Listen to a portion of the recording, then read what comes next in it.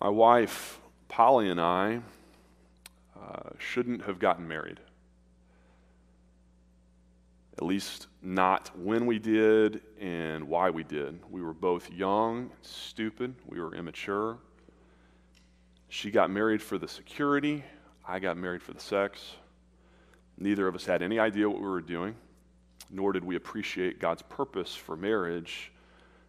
It's supposed to be to glorify Him. And marriage was just one shouldn't in a long list of shouldn'ts in my life that in many ways tell the story of my life. My parents, they probably shouldn't have gotten married in retrospect, had kids.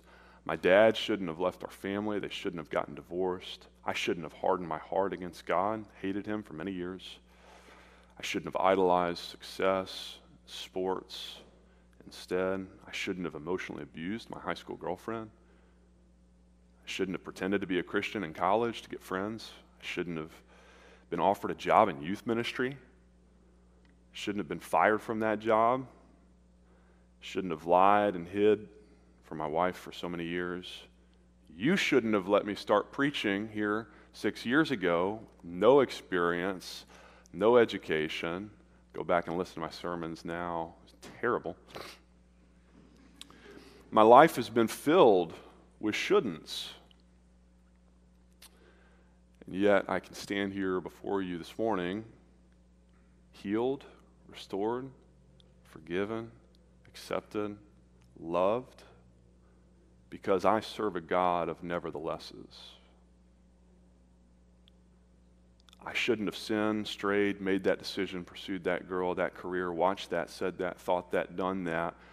Nevertheless, God. Perhaps you're here today realizing that your life too has been littered with shouldn'ts.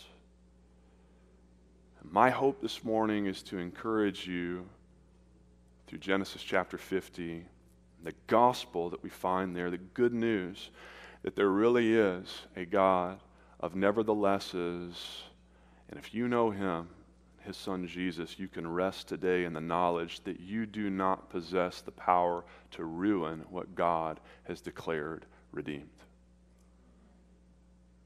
That's what we're talking about this morning, redemption. The hope of redemption.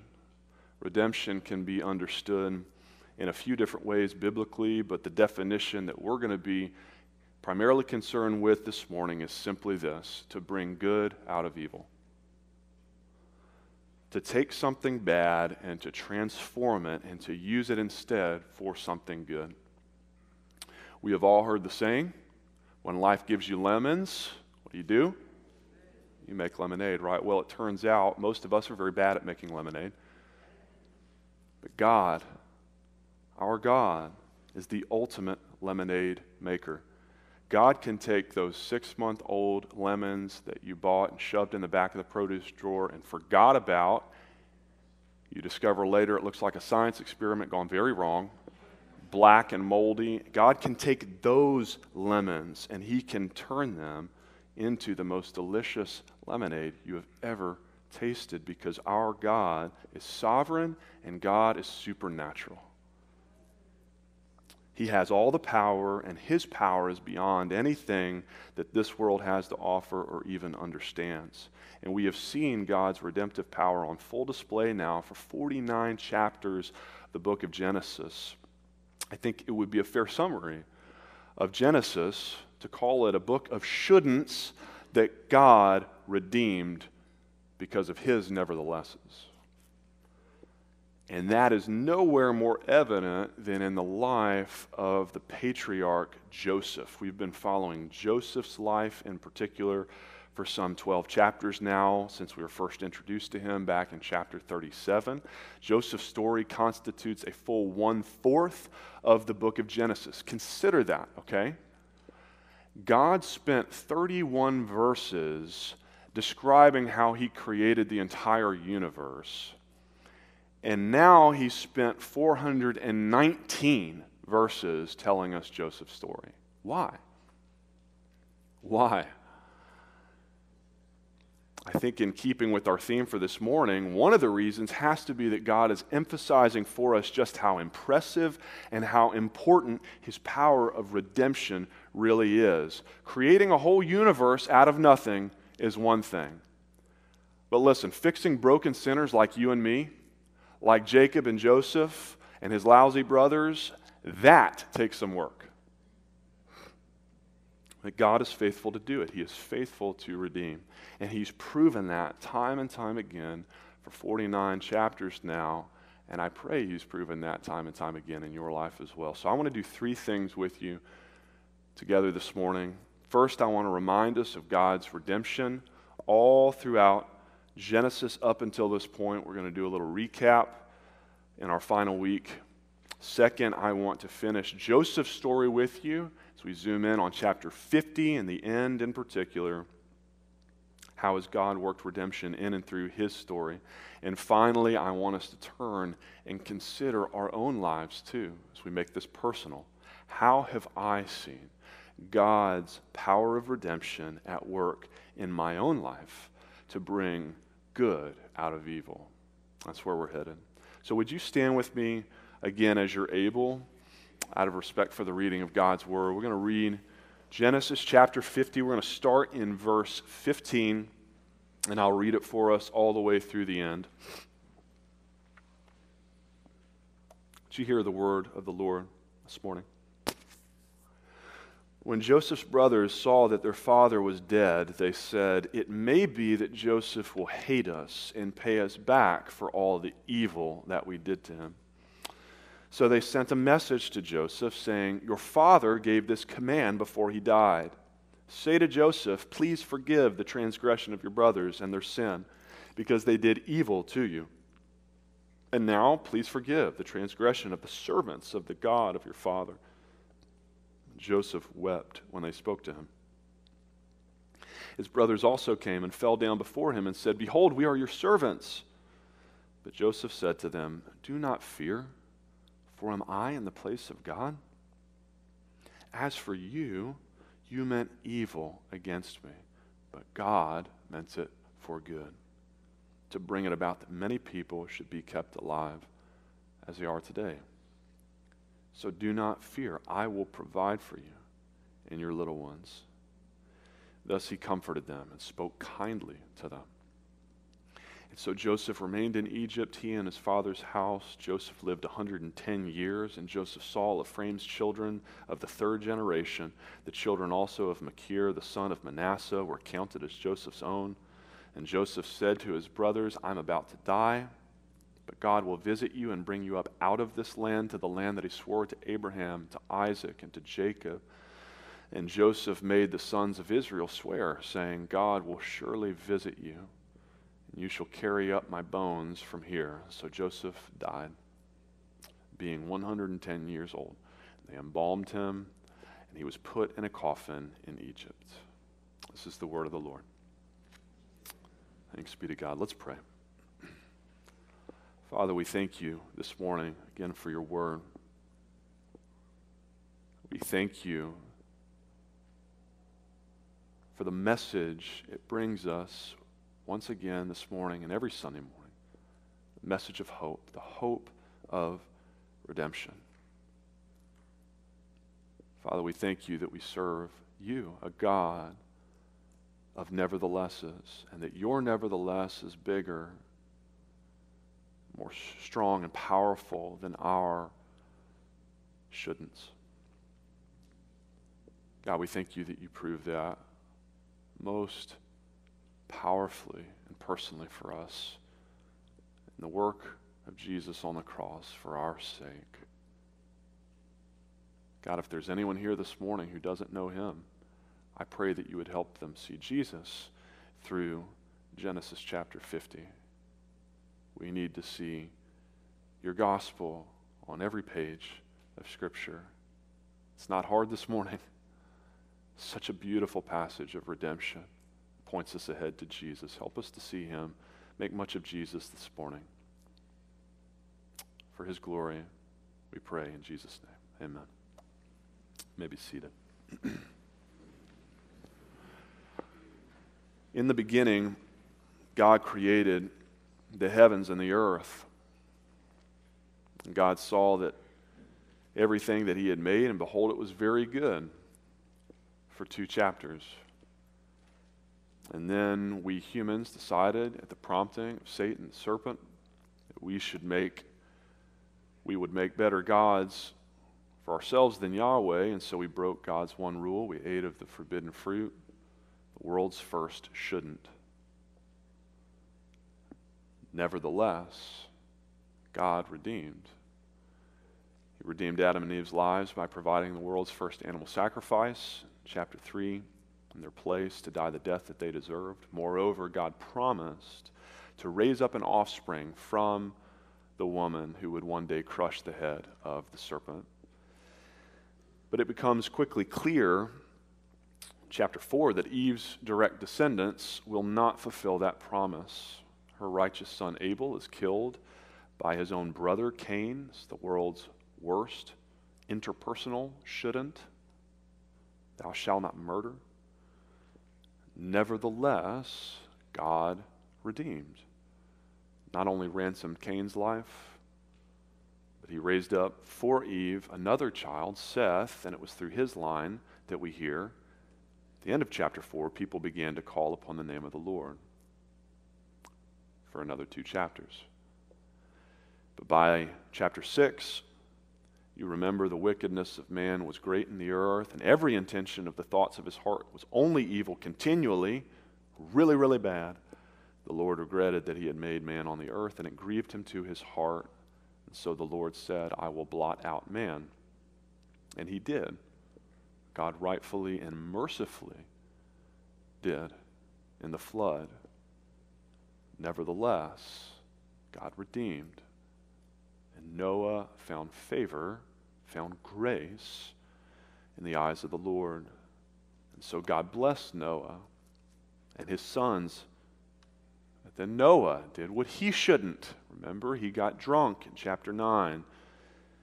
And his son Ham did what he shouldn't, and he uncovered his father's nakedness. And for it, Ham's son, Canaan, gets cursed. And then 2 chapters later, Canaan's cursed nephew, Nimrod, leads another worldwide insurrection against God's rule by attempting to build a Tower of Babel, a tower that would reach up all the way into the heavens to replace God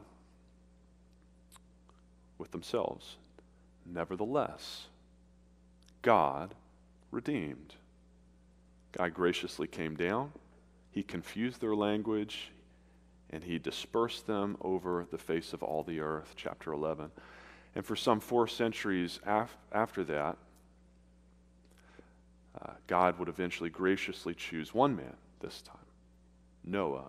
Sorry, we already did Noah. Abram. Quizzing you. Abram. Chapter 12. God chooses Abram, with whom to make a covenant, to make Abram into a great nation, a people after God's own possession, to give them a land, the promised land, Canaan, and through that people to ultimately bless all people, all families of the earth. And Abram's life, as much as anyone, Abram's life was filled with shouldn'ts and neverthelesses. Abram shouldn't have faithlessly left the promised land just 7 verses after God brought him there. Nevertheless, God redemptively used his sojourning in Egypt to prosper him and make him rich. Abram shouldn't have doubted God's promises. Nevertheless, God redemptively confirmed his covenant to Abram again in chapter 15. Abram shouldn't have taken matters into his own hands in chapter 16, slept with Sarai's servant Hagar. Nevertheless, God redemptively gave him Ishmael, another son.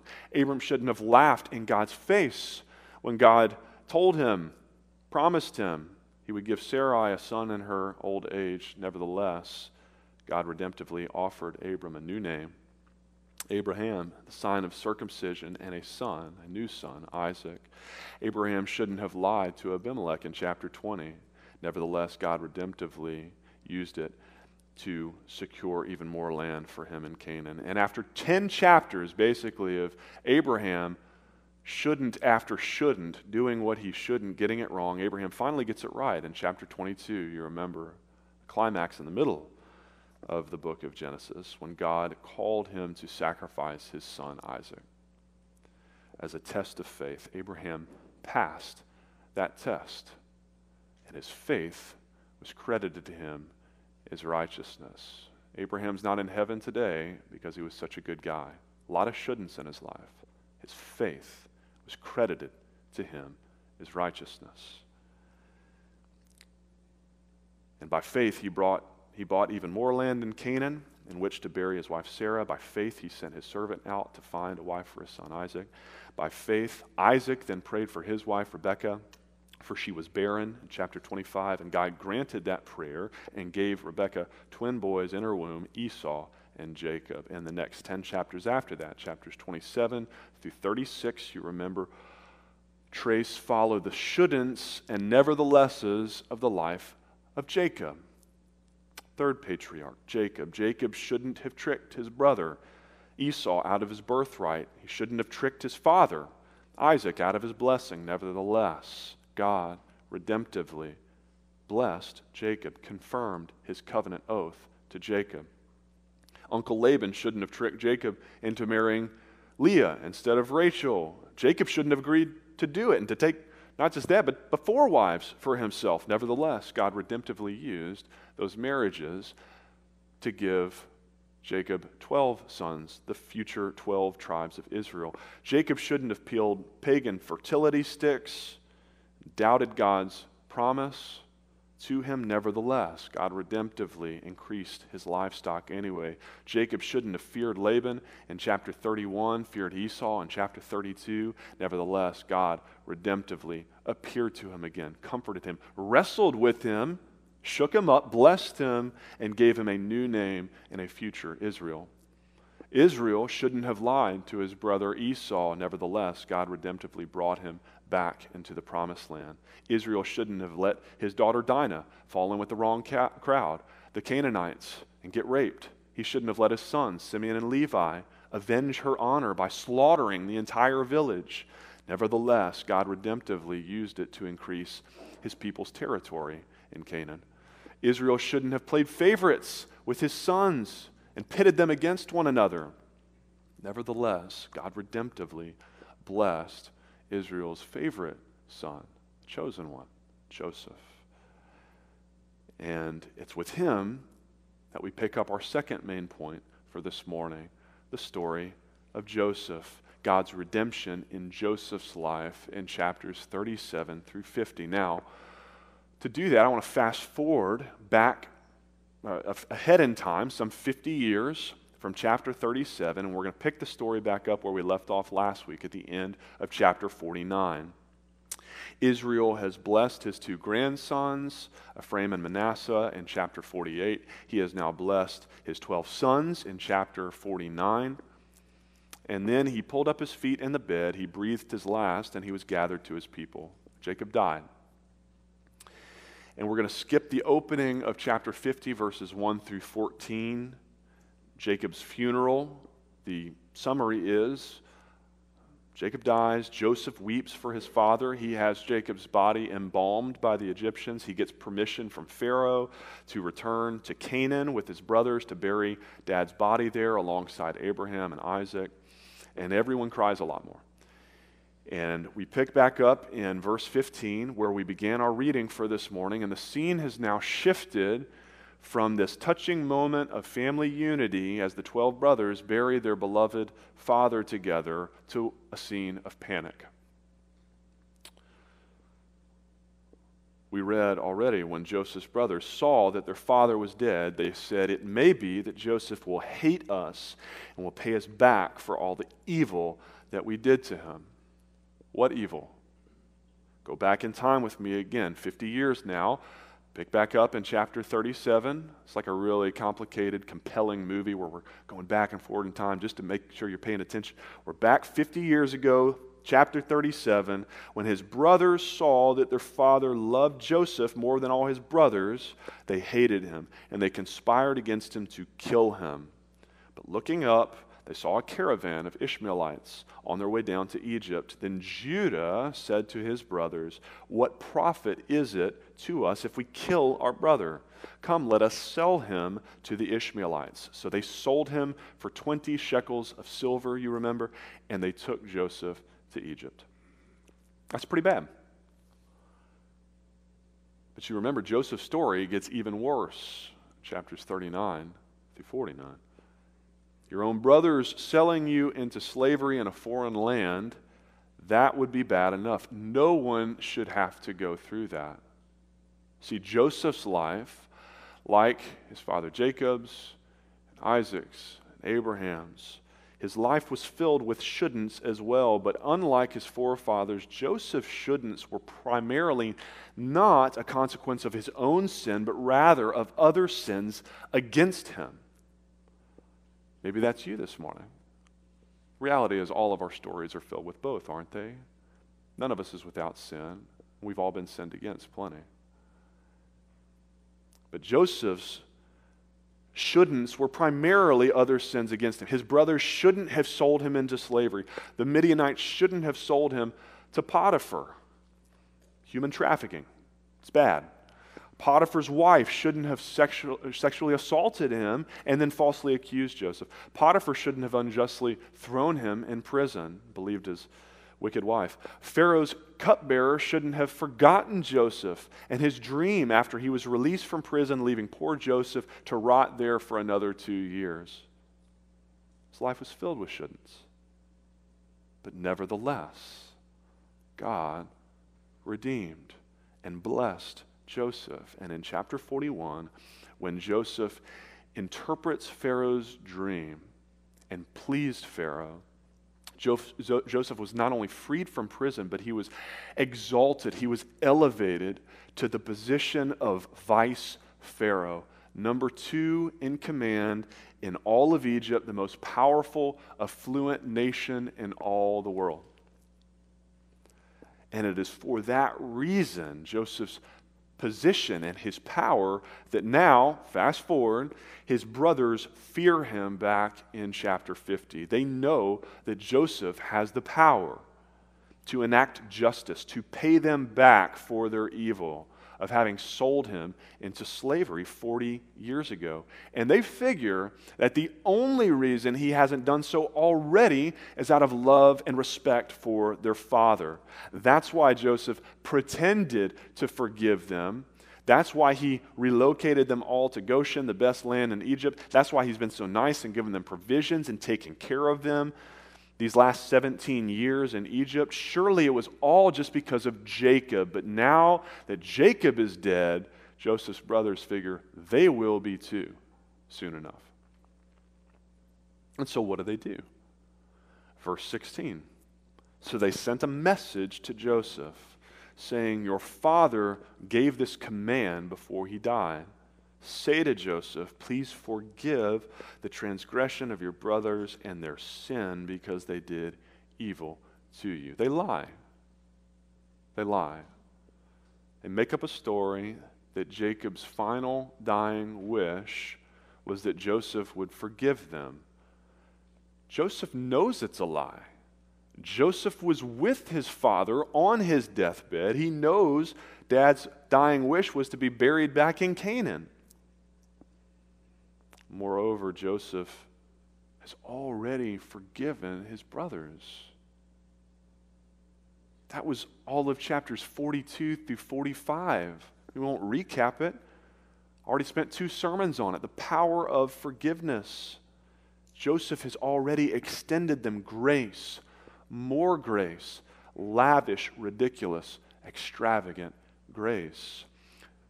So that when his brothers here doubt his grace, when they distrust his forgiveness in chapter 50, Joseph responds as the way any of us would in verse 17, with profound sadness. Joseph wept when they spoke to him. And remember, the they there is not the brothers. They sent messengers. That's how much their guilt had weighed them down. Their fear and shame had weighed them down. They were too afraid to even approach Joseph. Eventually, in verse 18, they will muster up the courage. We hear his brothers also came, and they fell down before him and said, behold, we are your servants. Do you remember what Jesus said to his disciples in John chapter 15? Right before they left the upper room and they all went out and betrayed him. Judas betrayed him most grievously, of course. Peter denied him 3 times. All his closest followers would flee in fear from the foot of the cross. But do you remember what Jesus said to them, knowing all of it, all that was to come? Do you remember what he said? Nevertheless, he said, no longer do I call you servants, but I have called you what? Friends. Friends, brothers. Joseph's brothers here, like the prodigal son. When the prodigal son returned back home, you remember, he was content to be a servant. Father, I'm no longer worthy to be called your son. Just make me like one of your hired servants. Joseph, we're no longer worthy to be called your brothers. Just make us like one of your servants. We'll be your servants. We're content to spend the rest of our lives working, trying to atone for all of the evils of our past. But friends, Joseph says, and Jesus says to you this morning, you cannot make it up to me. If you could, it wouldn't be called grace.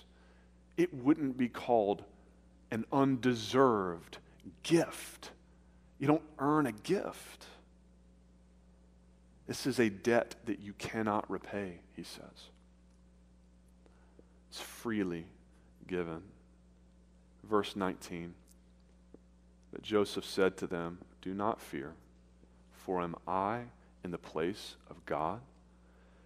Now keep in mind, every other character in the story for 49 and a half chapters has tried to be, has wanted to be in the place of God. Adam and Eve wanted to be God so that they could make the rules. Cain wanted to be God so that he could decide who got to live and who he wanted to put to death. Lamech, Noah, Nimrod, Abraham, Lot, Sarah, Isaac, Laban, Jacob, Rachel, Leah, Reuben, Simeon, Levi, Judah, Pharaoh, all of them, they wanted to be in the place of God.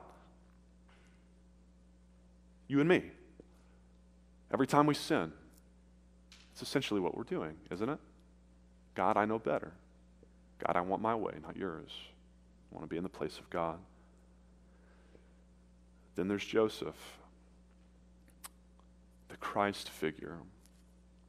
Remember, Joseph was a man. He was a historical man, and he was imperfect. But he's also a type. It's what we call in biblical studies a typology. He's a prefigurative symbol of the Messiah that was to come. Jesus claimed that all of the scriptures, the Old Testament, points us ahead to him, but perhaps none of the scriptures, no character, does so as directly as the character of Joseph in the book of Genesis.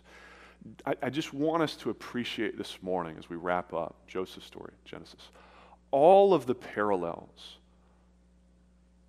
okay, the analogy, the prefiguring here. The most beloved son of his father, a shepherd of his father's sheep, hated by his brothers, stripped of his robe, beaten and rejected, sold for the price of a common slave, falsely accused and bound in chains, placed with 2 other prisoners, one of whom was saved and the other was lost. I mean, you can't make this stuff up. This is 2,000 years before Christ. Unbelievable prophetic parallels, prefiguring, foreshadowing. Exalted after their suffering, forgave those who wronged them, rescued their nation, and most significantly for this morning, redemption for both Joseph and for Jesus. What others meant against them for evil, God turned it to good. That's the climax of Joseph's story here. It's the climax of the entire book of Genesis, chapter 50, verse 20. Best verse in Genesis, best verse probably on redemption in all of Scripture. As for you, You meant evil against me, but God meant it for good, to bring it about that many people should be kept alive. God redeemed Joseph's brother's evil, and he used it to rescue his people, and not only his people, but many people, save many nations from famine and physical death. Again, that's a prefiguring. Jesus didn't just save Israel, his people, God's people. Every tribe, tongue, people. It's a picture, it's a shadow, it's a glimpse of this greater redemption that God would accomplish through Jesus. When God would take the greatest evil in the history of the world, God's own Son, suffering, dying on the cross, and he would use that as the very means by which he would accomplish the greatest good in all of history, forgiving our sins, rescuing us, to bring it about that many people should be kept alive, this time not just physically, not just from starvation, but spiritually alive, eternally alive, instead of suffering the just consequences of our sin. Eternity, separated from God in hell, we can now live in heaven with Jesus forever. Friends, that is redemption. That is the greatest story of redemption that's ever been told. And here's the best part. It's true. Every other story, every movie you watch, every compelling story, it's all just a repackaging, fictional repackaging of the greatest redemption story that's true. This is not Hollywood. It's not inspired by true events. It's not based on a true story. It's true. The gospel is true. The good news that God sent his Son Jesus to die in your place, and then he redeemed Christ's death by raising him from the dead to defeat sin and hell and death for you, so that you too might have Christ's resurrection power flowing through your veins by virtue of the Holy Spirit, your seal and your hope of the eternal life that now awaits you in heaven with Jesus. That redemption story is 100% true. And it can be your story this morning, if you will but repent and trust in Jesus for your salvation, for your redemption. You can be saved. Listen, I don't know your story. I don't know what you're bringing in this morning. This is point number 3 in closing. I want to ask you, make it personal, do you have the hope of redemption this morning? I shared my story in the introduction. Again, I don't know your story. I don't know all of the shouldn'ts in your life. Maybe like mine, maybe like Jacob's, Abraham's, maybe most of your shouldn'ts were of your own making. You did it to yourself. You shouldn't have the current job you have because you lied on your resume, your interview. You shouldn't still be married after what you did to your spouse. You shouldn't have turned to alcohol, drugs, porn, money, work as coping mechanisms to deal with your pain, your hurt. Now you're an addict. You shouldn't have stayed up late last night doing whatever you were doing. I don't know. I don't know what you're bringing in this morning. Maybe like Joseph, your life has been full of shouldn'ts that were totally outside of your control. You shouldn't have been abused as a child. You shouldn't have been abandoned by your spouse. You shouldn't have had to bury your own child. No parent should have to do that. Some of you shouldn't be alive today. We've got some walking medical miracles at this church. Brian Gaither technically died a couple times a few years ago. Right? Brian West, I saw him this morning, balcony. Brian West was given a year to live, a decade ago? Some of you shouldn't be alive. Maybe some of you feel like you shouldn't have even been born. You want to talk about redemption? I get to explain to my son one day that he was the product of a sinful, extramarital, one-night stand relationship that never should have happened.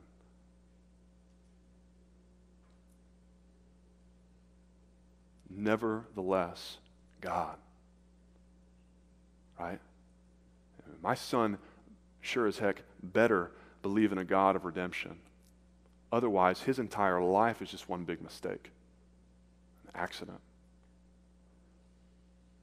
But friends, here's the good news. God doesn't make mistakes. He doesn't make mistakes. He works all things according to the counsel of his will. Ephesians 1. He's sovereign. And here's his will. Here is his promise to you this morning if you are in Christ. God works all things together for good. You know the verse well. You love it, Romans 8:28. God works all things together for good for those who love him and are called according to his purpose. He's sovereign and he's good. All things. Not some things, not most things, not good things, all things. Do you believe that this morning? Do you believe it? Can you believe it? Is it a promise to you? It's not for everyone. That promise is specifically for those who love God and are called according to his purpose. Is that you? Is that you this morning? Is it a promise for you? What's your story? I want to end things a little differently this morning. I saved a couple extra minutes at the end. I want to give you some time this morning. Rather than me standing up here and continuing to guess your story and all the shouldn'ts of your life and how God has redeemed them. Nevertheless, God, I want to give you an opportunity, a few extra minutes at the end, to respond to God's hand of faithfulness in your life, in your story, over all these many years now, with praise and worship, to reflect back. Most of us don't spend nearly enough time. We get caught up in the day-to-day and the present. That's good to live in the present. It's also good from time to time to pause, step back, and look back and remember God's hand of faithfulness to bring us to where he's got us today, to see how and appreciate and celebrate, worship how he has worked redemption into all the nooks and crannies of our life. Joseph was able to let go of the evils of his past because he trusted that the one who sovereignly ordained them was working all things together for his good. Maybe that's hard for you this morning. Again, I don't know what you're bringing in, what present struggles and griefs that you might be bringing in this morning, going through. But here's what I do know. I know that God has already proved once and for all on the cross that he can take even the most horrible, unimaginable evils that this world can throw at us, and he can transform them, and he can bring the most amazing, wonderful good out of them. He can do it, and he will do it for all those in Christ. In a world full of shouldn'ts, we can praise God for a Savior of neverthelesses. Amen. Let's pray.